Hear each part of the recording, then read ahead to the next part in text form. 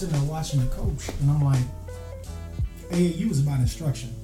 Yeah, you want to win, and I get all that, but like you come out the game, and the coach never once told the kids what they did wrong. He didn't correct them. His kid, you got probably what. They got to be TJ, so somewhere between 10 and 12, 11. Coming out the game, the coach don't even acknowledge them.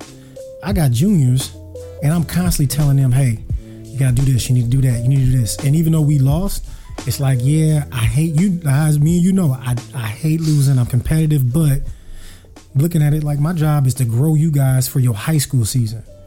Like, and then prepare you, like, so college scouts want you. I'm watching, like you said, everybody think they're a coach now. Everybody ain't meant to coach, man. Is your intentions to have the spotlight, or is your intentions to grow players and athletes? It's two different things in coaching. Like, coaches are meant to be teachers and mentors, not just sit on the sideline and like, oh, look at the score, we won. Why are they meant to be coaches and mentors? I think coaches are mentors because if you look at it's so many different areas that you can look at, different ways you can look at it. Like, you have kids who come from fatherless homes. And I grew up in an era where you respected your coach like your parent. You didn't talk back to the coach. Your coach was basically your parent. It's like you going to the babysitter, like your mom saying, I'm dropping you off here. Telling your coach, you got every right to take care of my kid the way I would handle my kid. When the coaches listen, my eyes was big and I heard it. Now, I might pout like I did my mom, but I wasn't disrespectful. I didn't talk back, and I took in everything they said just like my mom would. Then you got other areas where it's more than sports. Kids are looking for a connection with somebody, and it has to be more than your sport. Like, I don't think the best coaches are the ones who have a great record if all they do is worry about wins and losses.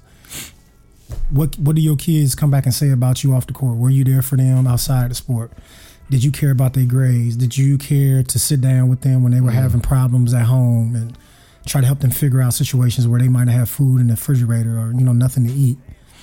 Like, that's more than coaching is more than just going for practice. Like I told you, you can't just show up for practice. You can't just show up for games. Like, you should be available at all times. When you become a coach, every kid I come in contact with, I consider that kid my family. Like this AAU team. That's deep. I'm going to stay in contact with them after the season over. When they play us, I'm going to give them a hug. Good luck. I hope we kick your butt, but I hope you play great. The kids that I don't play, I'm going to make a way to get out there and see them play in the games. Just to show them I support them. And I love you and care about you, man. If you need me, I'm here. Why, man, that was well said. Well said, first of all. That seems like a loss. It just seems like it's lost. As much as we're investing into the kids, man,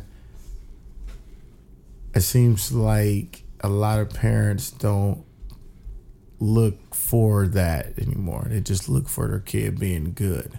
They don't look for the development of manhood or womanhood. You know what I mean? Yeah. They're more worried about, was it two podcasts ago now where we talked about the scholarship? Yeah. You got parents more worried about their kid being a great player or getting a scholarship than they are about their kid being a great person. Everybody's not going to be a great athlete. Everybody's not going to get a scholarship. But you can raise somebody to be a good human being or a great human being. Yeah. And I just talked to somebody today. I said the other thing that's changed is, like I just talked about the respect we have for coaches when I was growing up. And you always had those seeds that, got into with coaches. That's just life. It's emotions happen. Now, this is the question generation. Like, they got to ask why, and they want a response. When I tell my kids stuff, it's not a question. I'm not asking, I'm not requesting you, I'm telling you to do something. Don't ask me why. So as a coach, I demand that same respect. But now this generation, you got kids that don't respect their parents. So how are they gonna come to a basketball or football and respect their coach? If they don't start at home, they're not gonna come and respect you on your field of play. So it's just different, man. It's different. We got a lot of dads that are busy trying to provide, and those same dads when I was growing up were financially, they were probably paid better, I assume, because they were allowed to be coaches.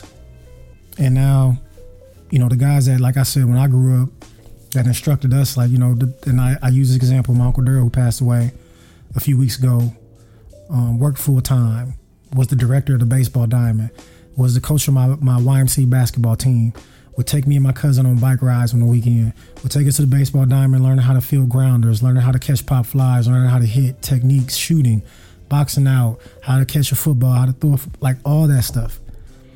And I don't know how he had all the time to do it looking back, because I barely have enough time to do the stuff I want with my son. And I think that's where the world is changing, man. It's never enough time, and we can say, oh yeah, well, you can make time for things you want. It's like, it's give and take. I got to provide, so I got to do more of this. But then at the same time, you may be lacking in this area. So it's trying to find a balance, man. And coaching is suffering because the guys who can do it are busy doing other things. And I may be guilty. Sometimes I am. Like, I mean, me and you talk plenty of times. I said I never want my kids to believe that me training is more important than being their father. And sometimes, I mean, honestly, I feel like they think that. And even if they won't say it, you know, if my daughter's got a dance recital, I got a basketball game, I got to coach. You know, TJ got a game, hey, I got to be at work, I'm sorry. That kills me. Because I didn't want to be that parent that missed my kids' events. And I know it's sacrifice, I get it, it's life, but it still kills me. I'm human. That was Terry Collins. Terry Collins. I'm going to go ahead and intro this podcast and come back to that topic, man. We just having a conversation. Yeah. I told my man Nick and you know, our sound guy to just record, and whatever happens, man. Because we was already talking off the podcast. So I was like, man, this shit record and let's see what happens. But yeah, man, y'all know my voice. Josh Collins here. My man Terry Collins dropping gems. Had a long weekend of coaching AAU all weekend, and you know, he's I got to watch him on Saturday too, man. So and laughed at me. dude said my hand was on my hip. That hand on your hip. But it's funny because you only got one arm right now because you in a sling. I said, oh yeah, he over there. He coaching though. It's frustrating, man. It's a joy for me. I know it's frustrating for you, and you know, we took the L. I said we because I feel like I'm part of y'all, but we, you know, took the L. But when you see a guy coaching kids and really is in love with it, in the you know, the heat of frustration and adversity. I said adversity. I mean, as a parent, as another coach, it's just good to see. It's great to see. It's almost a lost art, the passion behind it. So when I saw his hand on his hip, I was like, oh, he going in. Hand on his hip and everything. Hey, I was mad, man. I mean, yeah. Sometimes I'll be like, bud, you gotta watch your expressions, man, because you're trying to. They're gonna see it, man, and you don't want the kids. But man, sometimes I just think, and I gotta stop thinking of stuff. You know, Bruce taught me this. You can't look at basketball the way you understood it for the kids, because that's good. The way you were and understood the game is at a higher level, and you've been around it so much longer. But man, like simple stuff. And I tell them, I said, basketball at its purest is a simple sport. It's just about teamwork. It's simple. Teamwork and communication. And if you got that teamwork and communication, effort, energy with them two, and I said you can win and compete with anybody. When you don't have it, it's tough. And that's what I constantly tell my guys, man. Like, communicate, talk, effort, energy. Make the game simple. And when they make it hard, my hand went on my hip. I got upset, man. My hand went on my hip because I got one hand. I didn't know what to do with it. I got mad. I liked it though because you ended it with a compliment by handshaking and giving everybody high fives. I mean, it's positive. Yeah, I can get it. I compare it to my kids, man, because I do care about every kid I come in contact with. So it's like, I'm gonna give you this constructive criticism, but then I'm also gonna tell you at the same time I care about you and I love you and you're good. I'm just trying to help you be better. Don't worry, this ain't something that's like life threatening, ain't the end of the world, but let's just correct this little thing, man. But hey, good job, love you. Let's get out there and work hard. I seen Mike Singletary speak at. I wanted to go to that. It was powerful. Was it good? Yeah, it was good. At the Coliseum for the FCA, Fellowship of Christian Athletes, and one of the things he was speaking about was he spoke a lot about manhood through sports, you know, for like male athletes, but he was also saying, like, coaches, we got to stop trying to be perfect and just aim for excellence. Okay, you can be flawed but excellent. You know, the perfection is not there. You know what I mean? It's not gonna be there. You know, so we gotta teach our young women, young men, to be excellent. And you know that I don't know when you say that, that's what I thought about. That's just excellence. Just excellence. You know, excellence is owning up to your mistakes and flaws. Excellence is, you know, putting your best foot forward and trying regardless of what happened previously. You know what I mean? When you're trying to be perfection, you're chasing something that can't happen. You're chasing a ghost. You know what I mean? Just won't ever happen. You know, and you need men and you just need people in your corner, man, to be realists and say, look, you can't do that. But what you can do is seek this. When this ain't working, you can do that. You know what I mean? So that's what Mike was saying. It was powerful, man. Very powerful. That's real. That's almost like expanding on that. Like nothing and no one is perfect. There's only one person I know. Yep. That's perfect, and it ain't us. No. And so, you know, we can strive for something that we'll never attain, but you can strive to be excellent. You'll never be perfect, but you can strive for excellence at all times. Yeah. So like, and admitting to yourself, being transparent, like I'm not perfect at all. I'm not the perfect coach. I'm not the perfect person, husband, son, father. I make mistakes. And when you make those mistakes, man, be big enough to admit, hey, you know, and with coaching, I'm using coaching because that's what we're talking about. I'm not gonna make the perfect call. I may pull the kid at the wrong time. I may not play the right people all the time. And it's never something done intentionally. It's what I think at that time is best, but I'm not perfect, so it's not always gonna be the correct decisions I make. And being open and saying I make mistakes and having people around me, a circle of people that will hold me accountable. And that's like where I look at the team thing, and I was telling my guys, you got to trust each other and be able to communicate with one another and say, hey, if I go to Josh and we on the same team striving for the same goal, Josh, you ain't playing hard enough. Mm-hmm. You got to be big enough to be like, you're right. It can upset you, and it should. You should be like, you know what? I'm going to show you. My bad. And if you came to me, but hey, you ain't doing such and such, Josh, my bad, man. I got it. I'm going to fix it. Mm-hmm. Because that's the level of respect and care that I have for you, you have for me. It's not, I ain't think about what Josh talk about, man. I'm about to do my thing still. Ain't no wrong with constructive criticism, man. Ain't nobody perfect. Nah. I'm able to accept that. If you came and told me, bud, you ain't bringing no energy on the show. I was tired, Josh. I stayed up to 5 a.m., but ain't no excuses. Ain't no excuses. But I'm impressed. I'm like, your energy up right now. Oh, it must have been that drink you got. Shout out to Bang Sour Heads. Coming to a local store near you. We my bad. We ain't getting sponsor us. No. I gave them a little shout out. Sponsor us. You know what I'm saying? Zero everything. Yeah, I need that. It's what? 300 milligrams of caffeine. I'm back in the game. Yeah. Shout out to you. I need one of those. You stayed up to 5 and I can't tell. Your energy is on point right now. I had that TJ energy last night, but right now I feel like I'm old. But we gonna do this. Yeah. We gonna crank it out. We having a good time. Absolutely. He was talking about, you know, basketball is simple. It's just teamwork and we said teamwork and communication. Mm-hmm. Elaborate a little more on that, especially the communication part. Any sport. I mean, and then like, you know, we use sport as our tool, but we talk about life in general. But, you know, speaking on basketball. We speak a lot of double entendres and multi-entendres. So we keeping y'all on your toes. Just stick with us. You'll get it. But what I say, communication in basketball, and it goes over into your personal life, into your spiritual life, into your relationship, just everything, man. Like, I realized in high school, I played the game. I was just really good. And I hate talking about myself because I was good at basketball in high school. I was good at sports in general. Mm-hmm. I don't think I communicated. I knew I was a positive teammate. I don't think there's any teammate that could tell you I was ever negative. Like, I wanted to uplift people, but there was times I look back that I should have done more. I should have spoke more on the court where I didn't, and I just tried to take the load myself and do it.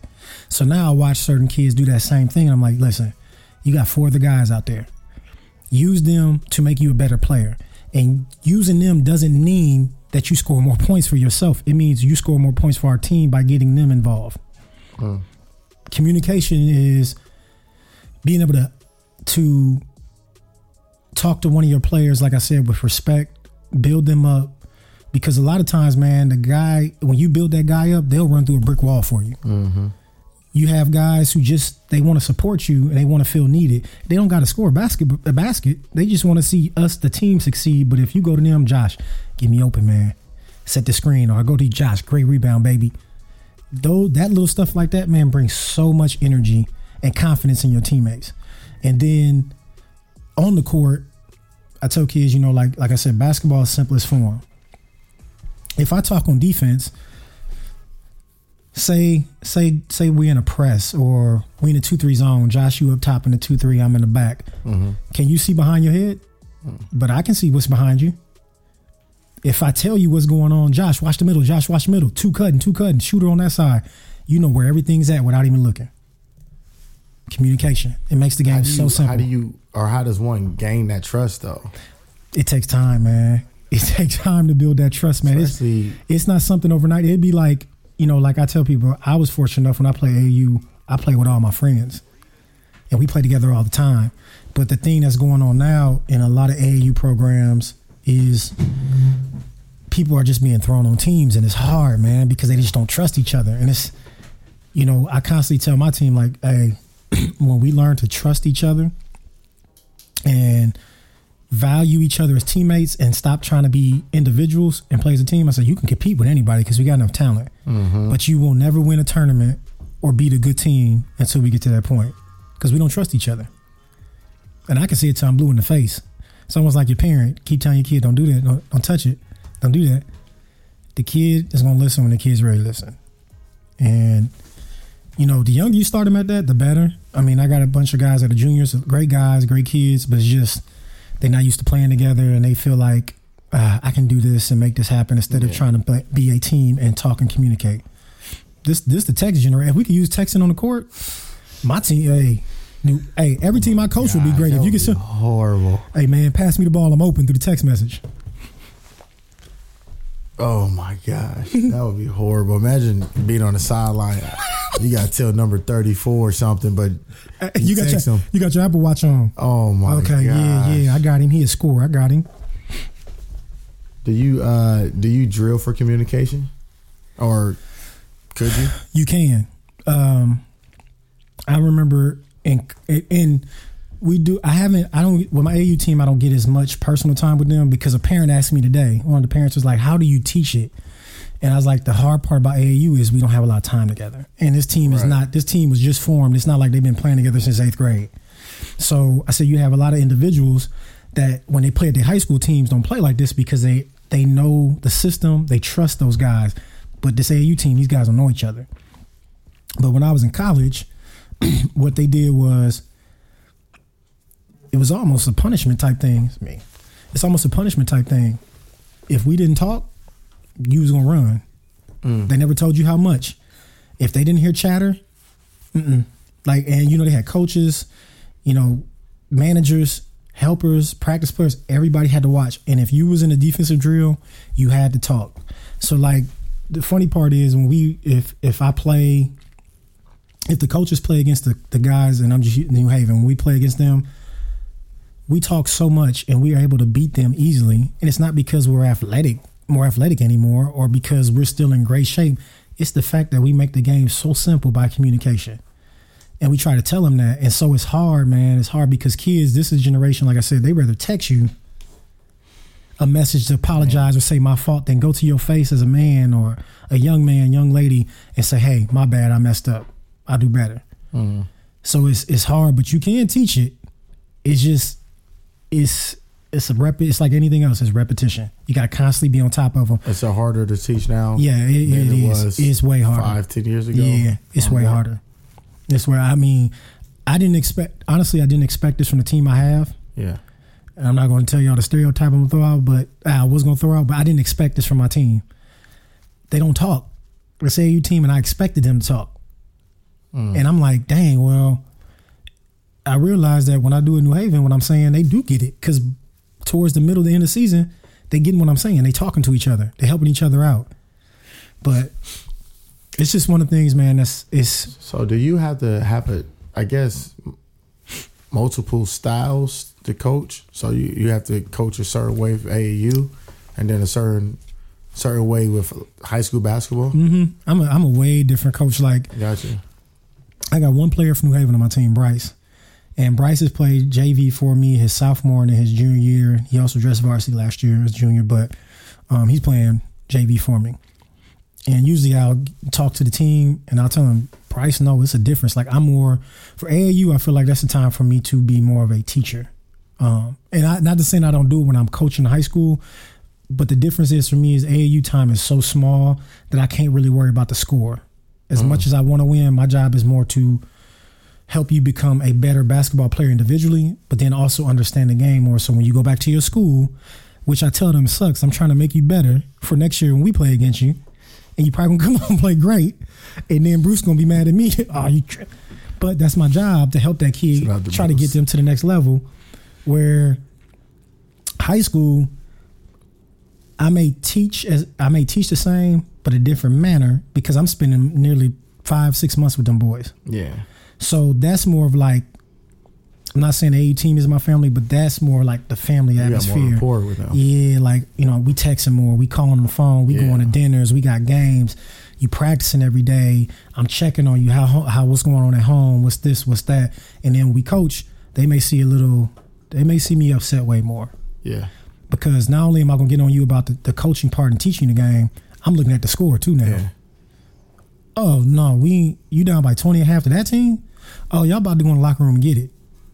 So it's a whole different, and that's why I pulled myself back, because today I was so mad this morning. I was so mad at the score this morning, but then I was like, after the game, I set them to the side, like, fellas, just stay the course, man. Stay positive. Take what you didn't do great today, work on it, and then come back better next game. I was like, every game's a learning lesson, but I kept reemphasizing them until we learn to communicate and trust one another. This is how we're going to play against good teams. Are you learning how to coach AAU, I guess, or develop this different style? I took it because I didn't want to coach AAU. Yeah, that's what I'm asking. I'm like, man. So, I looked at it like this. It was an opportunity for me to kind of step outside my box of what I was used to coaching. And I'm like, maybe something I'm going to learn here, I'll be able to take back and add on to what I'm doing. Or maybe I'll go back next year and be a different coach. Maybe man, maybe I need to approach, high school the way I'm doing this. I don't know.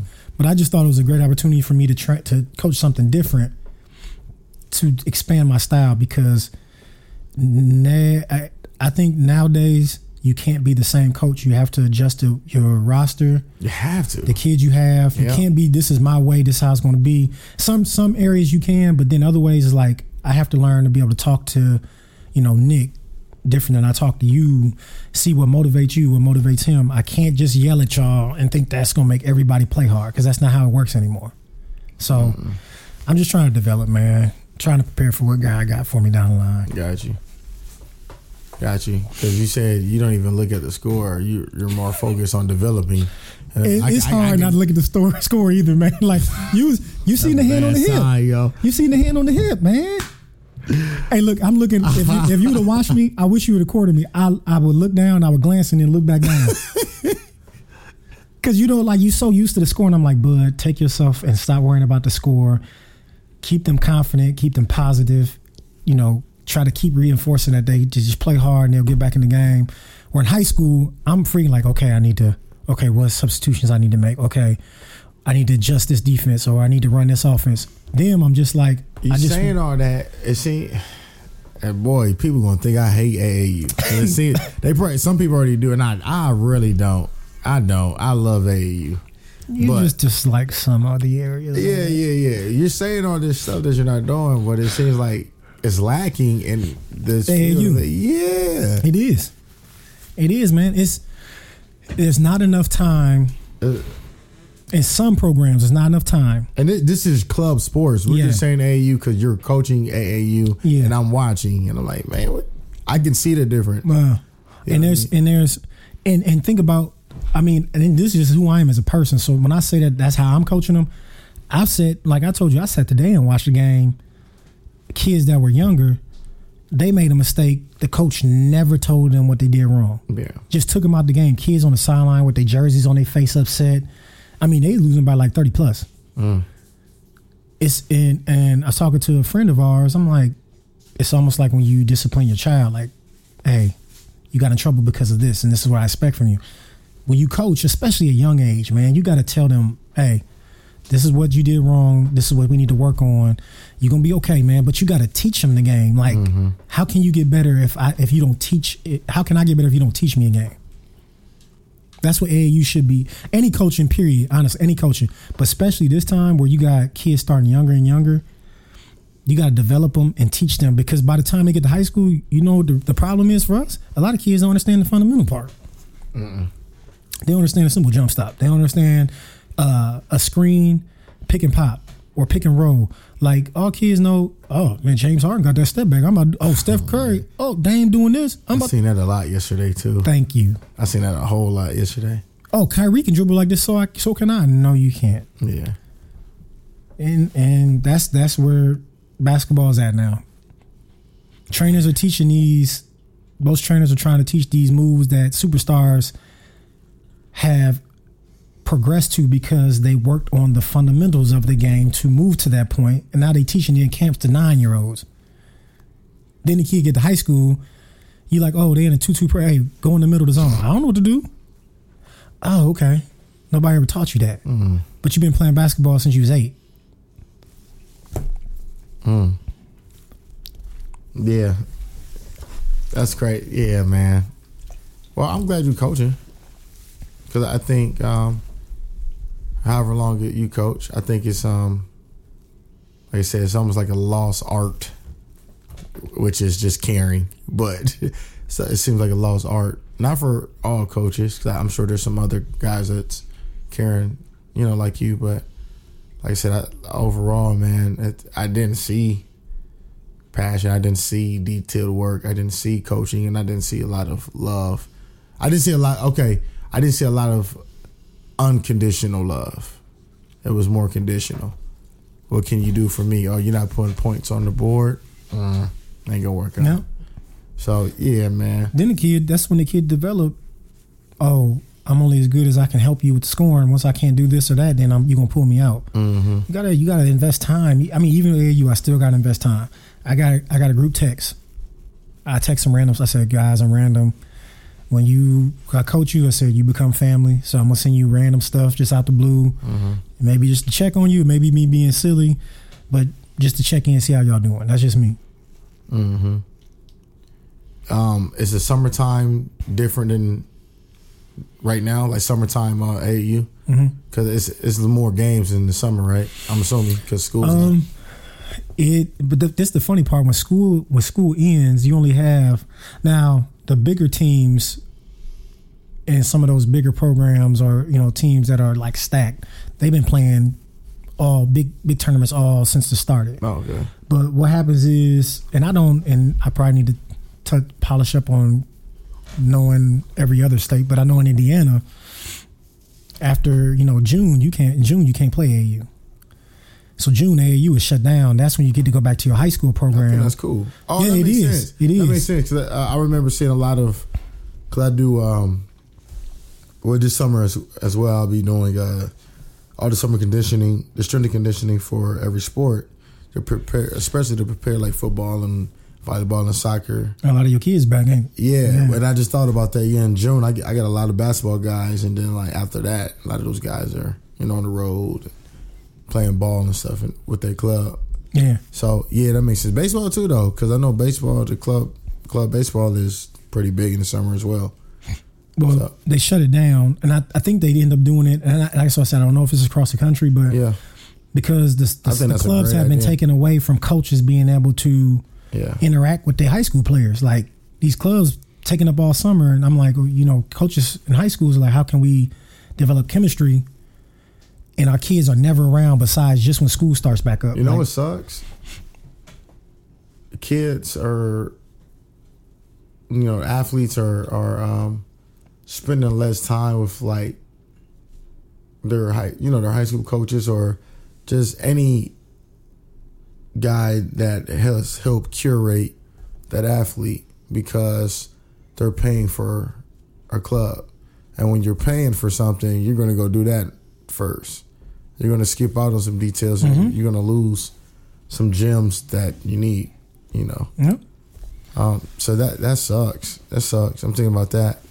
That sucks. Yeah, that sucks.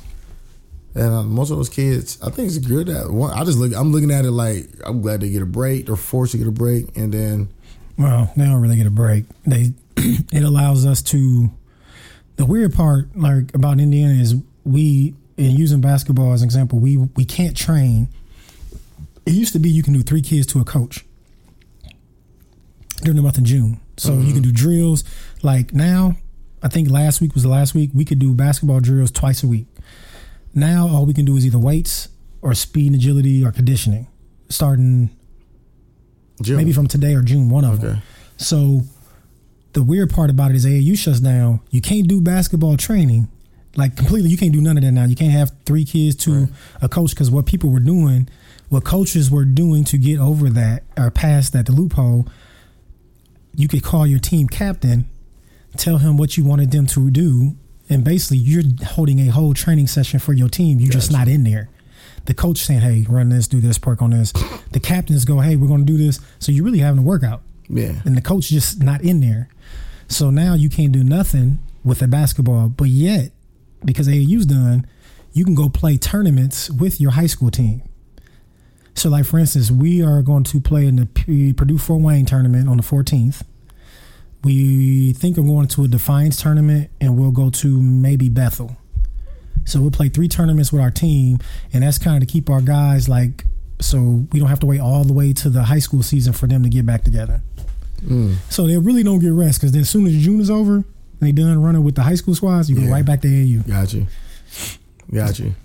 I enjoy seeing those guys, like the guys I get back from basketball, like doing some type of strengthening work, some detail work. That's what I look forward to. I got a busy summer. I got a busy summer. And you about to start in a minute, man. Yeah, I start June 3rd, man. I got a busy summer. You got your plans down yet? I'm almost done. So I broke it up into 3. So I got so we put all the guys together. We put all the girls together. And then I actually got middle school. Yeah. So that's a kind of a little curveball, which is fine, but a little curveball. So I got all the guys done, you know, the stuff I want them to do. And the cool thing about high school, you get all this time with them. It's not just an in and out thing, like, you know, one and done. You know, I've had these guys. I've been at the school for 2 years now. This will be my 3rd summer though. So a lot of these guys kind of already know the basics. So we'll get the new incoming class. And they're leaders. They'll lead. Definitely. To help you. Yep. We'll get the 8th grade, the new freshmen up to speed as far as positioning, you know, trainable positions and motor skills and sensory skills. Because that's a big part, especially where I'm at. You got to know where you are, too. Like, you know, we lack coordination. We lack, you know, just rhythm type of stuff like that. So, those are some of the stuff I do focus on, a lot of injury prevention stuff. Like I said, learning how to absorb, I said this before, learning how to absorb impact, and it's about positions, man. So with those young dudes, man, I'm not even worried about weight. They want weight. I'm not worried about weight, though. They won't wait until they see somebody really. They see the real, how you supposed to the positioning and the movement. They all get intimidated. They're like, no, I can't do that. Yep. Like, nah. Trust me, 2-3 years ago, this kid couldn't even lift the bar. So those are kids that tell you, when you say, I bench press 235, and then you really show them how to do something, or squat 300, and they only doing 100 pounds on the squat. Yep. Yeah, man. Yeah. Nothing wrong with doing it the right way, fellas. At all, man. It's more longevity. You know what I mean? You don't want to be the guy that's strong now and hit a wall because you did everything wrong, and 2 years from that, or you just injured all the time. You're injured, yeah. I was about to say you injured and broken. You know what I mean? So there's little stuff, man, that I'm at, and little stuff that gets overlooked is what I mean, because it just seems like training, everyone thinks is just bench press. People thinks it's just bench press and squats, and it's way more than that. It's way more than that. I spend too much time planning and watching. I hate the fact that I know every single athlete I have at the school. I can look from behind and watch how they walk because I know their patterns. I know everything, man. I hate it sometimes because I don't know how to shut it off though. But in my head, I can see where you're compensating that. I can see where, what is out, what is in, and it's just stuff like that though. So it's just a little more detail. That's what I want this summer for our guys and girls, man. Just the detail work. I'm not worried about. We gonna bench. We gonna squat. We gonna do all the those complex lifts, but we gonna do like a lot of detail stuff, man. I got something that just popped in my head. I want to ask. Up? I know I have my opinion. It's not important because I want to know yours.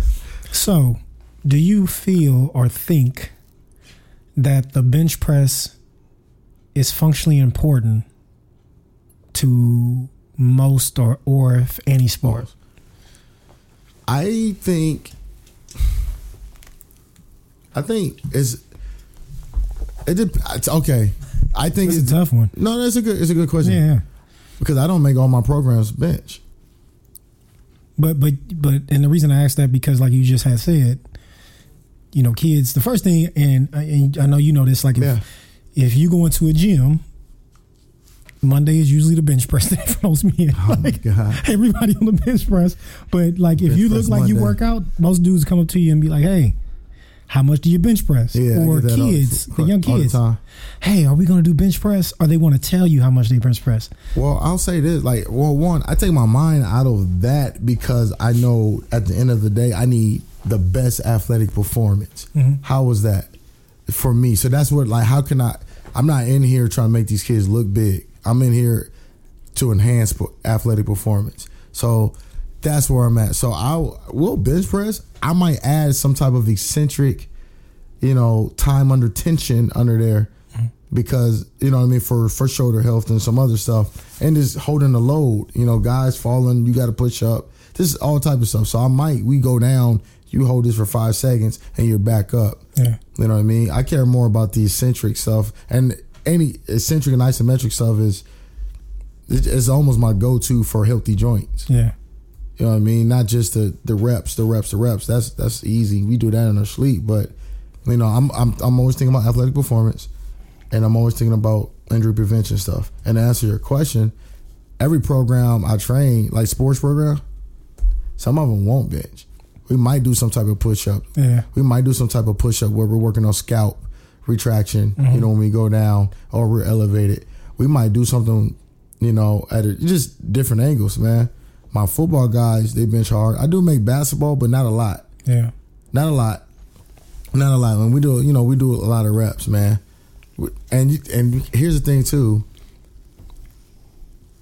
With high school sports, you don't get a lot of time this ain't college. Mm-hmm. You don't get like an hour, 2 hours, 3 hours to train. You get 30 to 40 minutes. So what do I need to spend my time on with this group? How can I spend my time with this group?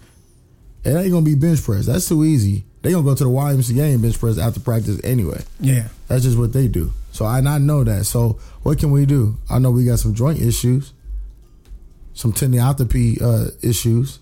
You know what I mean? I know where some of our guys are compensating when they're jumping. They're going down too low.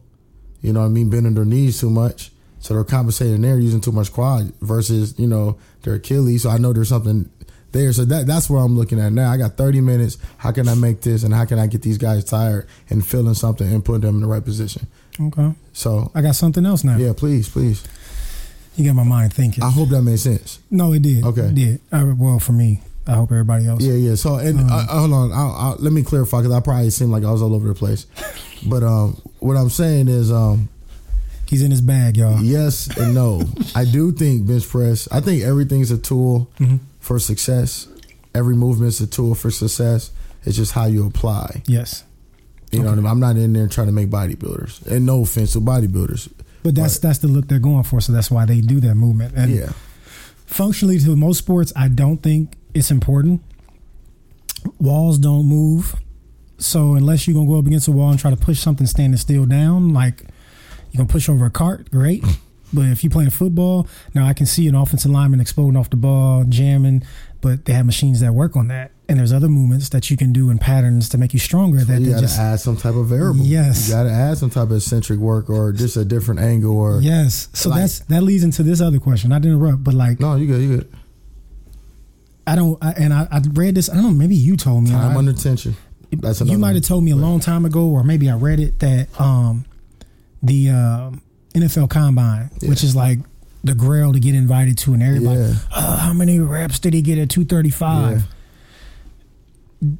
Number one, it was made years ago, and it was based off something that was just like, oh, you know where that conversation came from? Was that me and you? It was you and I. Okay, but it was also one of our old bosses.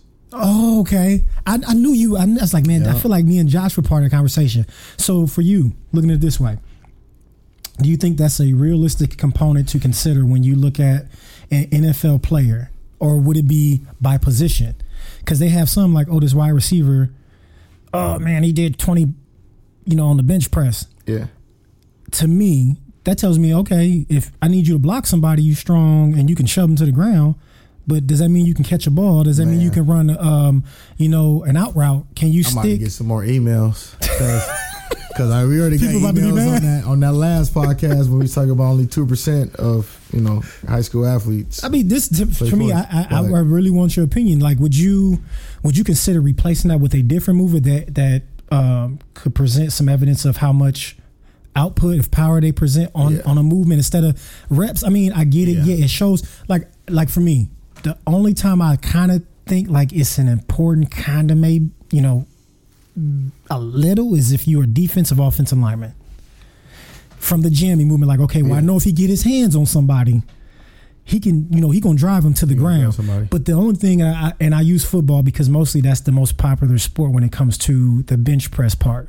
Like basketball, Kevin Durant couldn't lift 135 when he came out of college. But he also said, I don't have to. But he don't have to. Can you stop him from getting a bucket? Yeah. You know what I'm saying? Like football, it's this big thing put on it like ESPN. Oh, he had 35 bench press. I've never seen a dude be the best athlete on the field from being able to bench press the most reps. Like, I'm not standing in front of you and going to let you hit me. I'm moving. Yeah. You got to catch me. Yeah. If I'm coming off defensive line, my job ain't let the offensive lineman get his hands on me. So do you think it's something else that can be substituted? In your opinion? Substitute. Well, I'm gonna rewind because you asked another question. I think it's antiquated. I think it's outdated. I think that test is outdated, and I think it's so polarizing, and we're so caught up. When I say we, like the society and people that watch the combine, we're so caught up in watching these heroes, athletic heroes. That we it generates money, so I don't think they're going to change it. And I got some other stuff about it, but I keep that short. So I think the combine is just really outdated. You can't measure, and I tell my guys this too. You can't measure athleticism by how much you can max. You know what I'm saying? Yeah. You can't. There's athletes that can't, like you said. You spoke about KD. There's athletes that just don't lift well. Weight room, and they're freakishly great. So, yeah. But, yeah, I just think it's outdated. I think a lot of those tests don't mean nothing to me. It doesn't mean anything. But here's the thing, because you asked me about the bench press when I'm training my high school athletes. Mm-hmm. Sometimes you got to play the game. Mm-hmm. And I think a lot of those athletes, like, crap, I don't even lift. Some of them probably don't even lift in college, but I'm good at doing this. Yeah. Because I know guys that, I've tried out for the combine. And they, he told me, like, man, I ain't never been a weight room junkie, but I've always liked speed. I've always, did legs or, they did something, but not the other. Yeah. But they said, I got to do this for the combine. For the test. Just to get my name up. Mm-hmm. So it's the same thing for high school.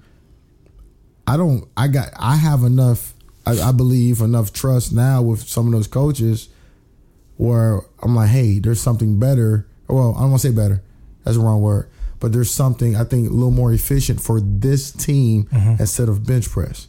And there's just some coaches that's like, you still feel a lot of coaches. Do you feel like, that's what I was going to say, you feel a lot of coaches still caught up in They are. That BS They bigger, are. faster, stronger program. Oh, absolutely, they are. So you got to play. So I got to play the game, okay? Because I'm hired to help. Yeah. In their eyes, you know what I'm saying. So we got to play the game. All right, we're gonna bench press, but we're gonna do it like this. I might have a kid like I've had kids with no weight on the bar. Your spotter is pushing down on the bar. You have to push up. You know what I mean? Because force is king. I'm all about force. Force is king. Force is king. Force is king. In the word of athleticism, and that's a book, by the way, by Matt Van Dyke. Man, beautiful book. Strength coach. He wrote the book, so that's what makes this book very unique. Down in Houston, Texas, somewhere. So force is king. Go check that out. But force is king. You know what I mean? And here's the cool thing about force: if you got a budget, then you can afford other stuff. You know what I mean? You can go get all types of, artificial intelligence to monitor force. And if you don't have a budget, like I don't have a very big budget, we still can apply force. Apply force because you can be creative. Yep. And now back on the combine, I think is outdated. I think it's something that was polarizing back in the day and has generated so many fans and, it has its own little series on ESPN when it comes out, and they showcasing it now, and you know what I mean, it's bringing in so much money. They're not going to change it, but it's antiquated, man. You said something too, like you're. It's all, man. We got freakish. I call them heroes, athletic heroes, because they're the closest thing to like superheroes to me. Yeah. You know what I mean? But genetics play a huge part. Some guys are just naturally strong and they do well. Tom Brady didn't do. Nah. He did horrible. Then he had the slowest time ever by a quarterback, or second slowest, and he's still playing at 42. Champ. Yeah. He champion. GOAT. Yeah, multiple times. You know I'm a Patriot fan. I know, man. I know, man. I'm a Falcons fan, so we ain't gonna talk about that. But that's water under the bridge, man. I'm still salty over that. I've been a Falcons fan for a long time, by the way. But anyway, that's all subject. I'm a Falcons fan. I used to live down there. You know what I mean? So yeah, but yeah, I just think it's antiquated, man. I think it's not current. I think there's other ways to do it, but I'll say this: there are some tests that they don't showcase, that the public don't really talk about, like a lot of that mobility and corrective, tests. Like they got one where you lay down in your stomach, like in a supine position, and you got how high can you put your hands over your head? And you know what I mean? Like they don't show that stuff when those are honestly some of the most important movements that they doing are testing. That's what I mean. But they don't want to put that public because the public wants to see. They want to see the action. How strong you are, how fast, how high can you jump, how far can you jump? Yes, they want how many balls can you catch? They want to see. You don't want to see that. But there's a lot of tedious stuff that keeps these prime movers going. And the prime movers, the muscles going. There's a lot of tedious stuff that they do, and I'm impressed with the combine. I think the NBA is pretty current though. Like their testing, I think it's pretty current, and it's I'm comparing the two, so I think it's more current than the combine.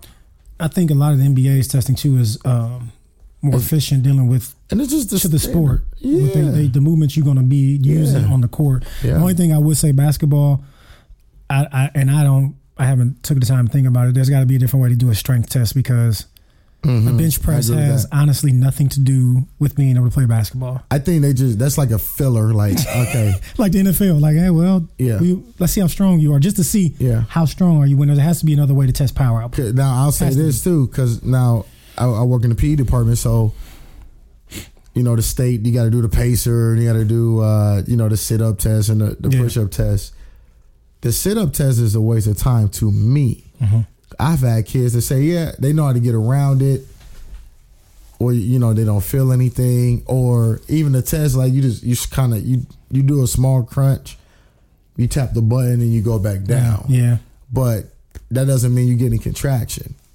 You know what I mean? So I think that's antiquated. That's old school, outdated as well. I would rather put a kid, and I gotta think about planks too, because people swear by planks. But I would rather put a kid in a plank, contract his stomach, his abs, and contract his glutes. Yeah. You know what I mean? You tell kids that, they fall down fast. Oh, they fall down fast, or they can't. They can't control. You'd be amazed. A lot of kids can't even.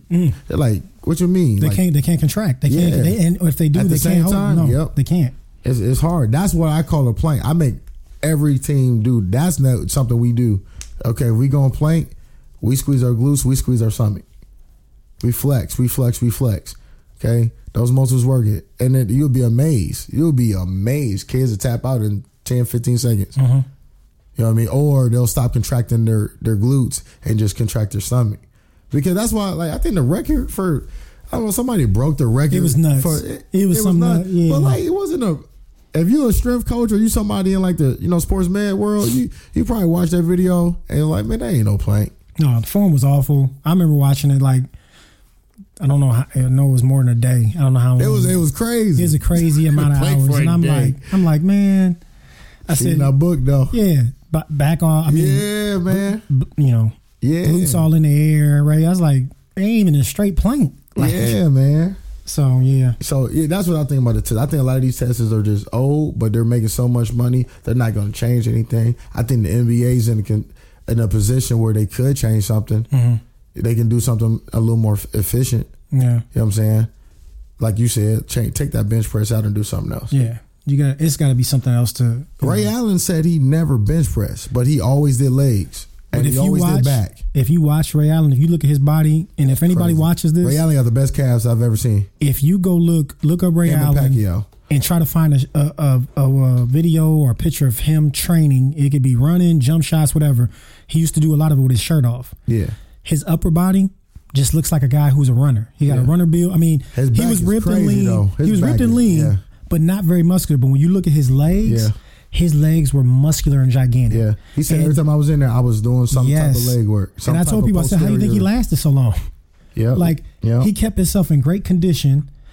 The other thing was, he said, I think his last year in the NBA, he said he hadn't had fast food in like 20 years. Oh, that's enough. So that's the most important thing right there. But that's for another subject. Crazy. But if you watch, like you just said, crazy. He stayed working on core strength and leg strength. So, and I want to be specific on core strength because I think a lot of times people correlate that just to your stomach. No, that's your lower back and your glutes as well, too. Mm-hmm. Your glutes is your powerhouse, man. That's what everything behind you pushes you forward.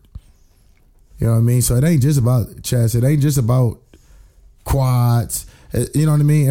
All the things in front. And actually, those are your smaller muscles. Your quads are pretty big, but your glutes, your hips, your butt, your biggest muscle in the body, hamstrings right there. You know what I mean? I tell people, you want to be explosive, build your hams and your glutes. Yeah, if you can get them firing and get them strong, you'll be jumping. Don't worry, and you'll be very explosive. Yeah, you'll be jumping But people think, like you said, it's my quads. No, that's gonna slow you down. That's what stops you. That's really going to slow your quads slow you down. That makes those are the brakes. Yeah. But and to anybody that's listening to this, man, because I like to prove people wrong when they're in my DMs and stuff. And I don't know everything, but I've been policed by some really, really good trainers that has helped me to get to where I'm at now. And then I've had some really good tools and stuff like that. You know what I mean? But if you take your toe and lift your heel up and drag it back, drag your toe back, you'll feel your hamstring contract. And if you just, if you push your foot forward, lay it flat, you'll feel your quad contract. And I'm saying there's a reason why spikes are on the front of a shoe when you run track. And on the it should back. Be hamstring and glutes. You know what I'm saying? You're pulling. That's all hammy. When you're dragging your toe back, heel is up, by the way. That's hamstring. So there's little stuff like that, man. When you start learning how the body works, and it'll help you. And when you start learning how the body works, and you start learning how to put people in proper position, trainable positions now, and I put emphasis on that because everybody's built different. You know, you might get a 6'9" kid, and he gonna look different than a 5'8" kid. Yeah, he gonna look different than a 6'5" kid. Yeah, you know what I'm saying? He's gonna look different. So you got to put people in trainable positions, and then understand that it's not a weight thing. It's just how efficient can you be with this weight, and then we can start adding a load and being forceful. Mm-hmm. You know what I mean? I think knowledge starts coming. So that's just how I look at it, man. I don't pay no mind to those tests, but I get kids Now it's like, hey, Josh, I got a camp coming up in July, and they test in the same way. Yep. Mm-hmm. So then so I want to prepare a kid as much as I can, but I let them know like, hey, and honestly, I try to set these kids up where they can do anything by the type of training we're doing. Regardless of what the camp is saying, they can do anything. Like, you're already developed force, you've already developed, lateral speed, you've already developed, the right amount of mobility to perform what they're asking for. Mm-hmm. So we can do some. Say you did something. And sometimes I get kids saying, "Hey, my college coach wanted a video of me doing the workout they sent me for the summer." Yeah, cool. We can do that. Like I said, we got to play the game. We'll do that. But yeah, man, there's some stuff I'm just gonna go around and not do. And when coaches and stuff is knocking my door, like, hey, I want them to do this, we do it. But I let this kid. I'm very transparent. Like, we do it. You're already equipped to do this. They don't know that because they don't know what I'm doing with you. But we're going to do this. So I don't want a coach to not play you because they think you're not being disciplined, or, you know what I mean? Yeah. So I play the game, man, unfortunately. But that's how I look at all that stuff. I read an article, it might have been years ago when I first got into sports performance training, where a guy, I don't remember, like I said, years ago, he was basically saying that he was able to improve his strength. And it was an article where he was basically in easiest terms saying he was against the bench press in the sports performance realm of training and testing. But he was saying, people test for this, people test for it, has nothing to do with sports, blah, blah, blah. He trained for, I think, maybe 8 to 10 weeks where he did his reps at the 235. Don't remember the number, but he did his reps. And he's like, these athletes think you have to train bench press to get better at bench press. He didn't touch a bench press, like the regular barbell bench press. He did all types of different resistant movements that would work the same type of movement. He said the only thing that close to being similar that I would do was a push-up or dumbbells. He said, but other than that, he said, I mixed in so many different things. He jumped his number, doubled it, and never touched the bench. Mm-hmm.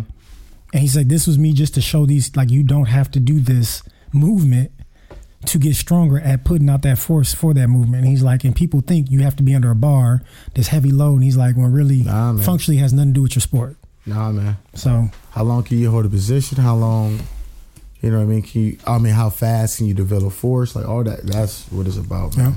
Like I said, you're going to be a bodybuilder. And we got some great friends that are bodybuilders, so this ain't no diss to them. Then that's no, and that's why I said sports, because I've competed in bodybuilding, so I've done. I was gonna bring that up in another podcast. Yeah. So it's not nothing against that. Just saying the sports performance realm. If that was your main focus, that's something like I agree with Josh. I just. You can tend to throw it in there, but you got to add something else to it. Like, it's not important to be like, I'm gonna go in there and hit bench, and I got to see how much I can. Bro, I've had all type of kids do that, and they couldn't even do a simple cut. You know what I mean? Let's do another thing. Nick, what's our time? 58. Okay, cool. We good. Okay. So there's a lot of hoopla going on about the agility ladder. Okay. Yeah, I know this. Yeah. Okay. Let me know what's going on with the agility ladder. So, and this is stuff from Instagram that I see. Okay. So, you got certain guys that use the agility ladder with a hurdle, with a cone, and they do all those things, and looks like it could look like a choreography routine. Mm-hmm. You know what I mean? I've seen some. Yeah. And you got some people that believe there's a better way to load a kid to make it's just a better way to load a kid and not do agility. You know what I mean? There's a better way to make a kid faster. Is what they're saying. I'm a little in between. I'm not for the circus show and the.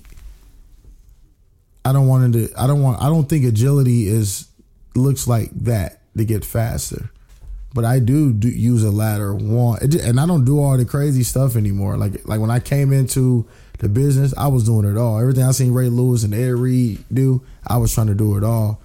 Doing tricks, feet behind the back, and all these type of stuff. But then as I started getting a little more just a little more wiser in this industry, I started doing stuff where that transfers to the sport. You know what I mean? I started doing a lot of like one single leg stuff, and started doing a lot of like, you know, turning them to the side and doing like I've witnessed it. I know. It changed. We used to go crazy. We'd be looking like a whole dance routine. But you know, man, we used to have good times. We had both them ladders loaded with athletes, and getting them in and out of there. I think it's. But you know, we did a lot of movements, but it's because we had to cover that time. But we didn't do a lot of stuff. At least I remember when me and you were together, we didn't do a lot of stuff where you got a hurdle cone. That's what I mean. Happen side to side. Okay. Like we would do the ladders, get back around, because we added the cardio and, you know, into it as well. Like get through, sprint out, get back. I think everything's a tool. I think every single thing in the weight room can be a tool. Every single thing, every single piece of equipment. Some people don't, but I do. I think everything will be a tool that can help excel an athlete. And I don't want speed and agility be based around how cool, because it looks cool on Instagram and it gets parents spending dollars to be with that trainer. You know what I mean? When you're doing all this circus show and stuff like that. But go get no offense, but go get a kid from the farm that don't know nothing, that ain't got no rhythm, no coordination. He just knows about pure grit. He gonna look horrible doing the ladder. So I do use the ladder because I work at a white school to build some type of coordination, but it's not as crazy. We might do like maybe an icky shuffle, maybe a single leg hop down the side, maybe some lateral work, and we call it a day. I might even put them on the ground, put them on their hands, and call it a day, and go work on some other stuff. But I'd rather work on some technique on how to sprint than I'd rather add some type of resistance just to work on like peak speed during like in a linear position, like when they're running the straight. You know what I mean? Acceleration, in other words. You know, those are stuff that I think transfer to the sport, and then working on cutting and stuff like that. I was gonna say, I think another thing is speed and agility should be sloppy. It shouldn't look organized, like an organized choreography. It should be sloppy. Because think of the tangibles in the game. You don't know when a guy is gonna do this in football. You just got to be ready to move. Yeah, like it should. Your session should look sloppy. I don't organized sloppiness. I don't think kids that have coordination, because you work at a white school, I work at a school blended with basketball that's predominantly a black team, and they don't have rhythm either. So okay, my kids can't. They can't do a ladder neither. I did this drill, and I played a beat, and I was snapping on beat. Fam, that was like the funniest day I ever had in my life. I said, oh, y'all really can't snap. Y'all can't compete. This is bad, man. You know what I mean? They just want to play, but man, now you get into my mind. There's some stuff that I do in a rhythm, like some type of work that I do in a rhythm, because I do think that helps kids too. Because there are some rhythms in the sport, you know, whether it's a whistle or whether it's, you know, something the coach does every game with his team. There's some stuff in the rhythm that the mind grasps. I'm just trying to change. I'm always trying to get the brain to do stuff and change for that athlete, man. Sensory skills, in other words. Yeah. You know what I mean? But no, go. I'm sorry, I cut you off. Go ahead. No. I was just gonna say, I'm big on ladders, and I use when I was really doing a lot of basketball training, I used to use it a lot because I wanted kids to learn how to concentrate on focus on the ball. Oh, they're gonna be on me this podcast and be able to use the footwork, because basketball, especially when you're a guard, like you got to be able to get in and out of cuts. So I would use the ladder as far as like you can't look down. You got to be able to. That's another thing. Yeah, I want your eyes on the ball. I would play catch with them. If you from my school, you know I say that all the time. Keep your head up. You got to look down, look right back up. Yep, you can't, because in the sport you can't put your head down. You can get your block knocked off the football. That's my point. You just said it way better than I do. Like I don't want it to be a choreography where you got your heads down. Cause you know how it is. You'll see certain kids doing icky shuffle, right? And it's a dance. It's like a 1, a 2, 3. They mind think about it. No, man, sports ain't like that, bro. I'm the type, man. I don't put numbers in front of the kids. Like call the number out. Okay, you know what I mean? But I do, like I said, I think everything's a good tool. Yeah, I think it's a great way to warm kids up. Look, we've done that before, like our sessions, and we've done it at the end of our sessions too. I don't know if you remember that. Yeah, I do. What I'm saying? So I think everything's a tool, but there is like a lot of debate about the speed and agility ladder. I think that's about anything, though. So. Oh, no doubt, because it's preference, man. And in this time where everybody wants to say theirs is better, their way is Yeah, this, and this man. works better than that. So I just say do your thing. If it works for that's now where you're at. I will say this, just like I said in the beginning about basketball, just training, the things that have lasted the test time for training are the simplest forms of training. No doubt. Like you just said, there's no choreography. I don't have to put all this extra stuff on the ladder. Work on your feet. Get your feet fast. You be able to use your arms, be able to look up, be able to pump, be able to focus. That's simple stuff. That's a lost art. Because I see a lot of kids not pumping. They don't know how to use their arms. That's a lost art. So, I mean, it's the simple stuff that I think, like you said, those trainers throwing in all this stuff. Yeah. I seen one and I didn't believe it was real. And I don't know if you've seen it. I don't know. Where the basketball guy had a kid jumping on a table, then sit down on it, come off of it, threw something at him. He had to duck on Was the that ground. a parody? No, it was a serious trainer. Nah, I didn't see that. Like the kid did a ladder drill and passed the ball and then had to crawl under a table and then get up and shoot the ball. I don't remember who sent me this, and I was like, this can't be real life. But this guy was promoting this, talking about your kid have to be prepared for the unexpected. When are you going to dive under a table on a basketball game and then come out and shoot it? Nah. Yeah, I'm telling you, like you said, some people and a lot of parents don't know, so they throw anything that looks wild, fun, crazy. Oh man, that's really gonna make my kid better. No, it's not. It's your kid gonna get in the game and be looking for a table to dive under, and he gonna be right back on the bench. That's sad, man. Like I said, this can't be real life, man. Like, look, like they was sitting in a chair, they had to sit and get up out. I was like, but yeah. Like I said, to me, training, everything, if it's done in the simplest way, you can advance from that.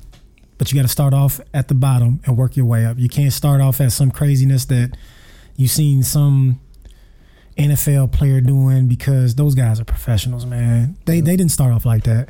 Nah, when you build on your fundamentals, then you can grow to other areas as far as your training, as far as your workout and your techniques. But you got to start off with the simplest form of everything. Some of that stuff is gimmicky, man. And it is. Like you said, so in the words of my man Fowler, and go check him out, Fowler Fitness.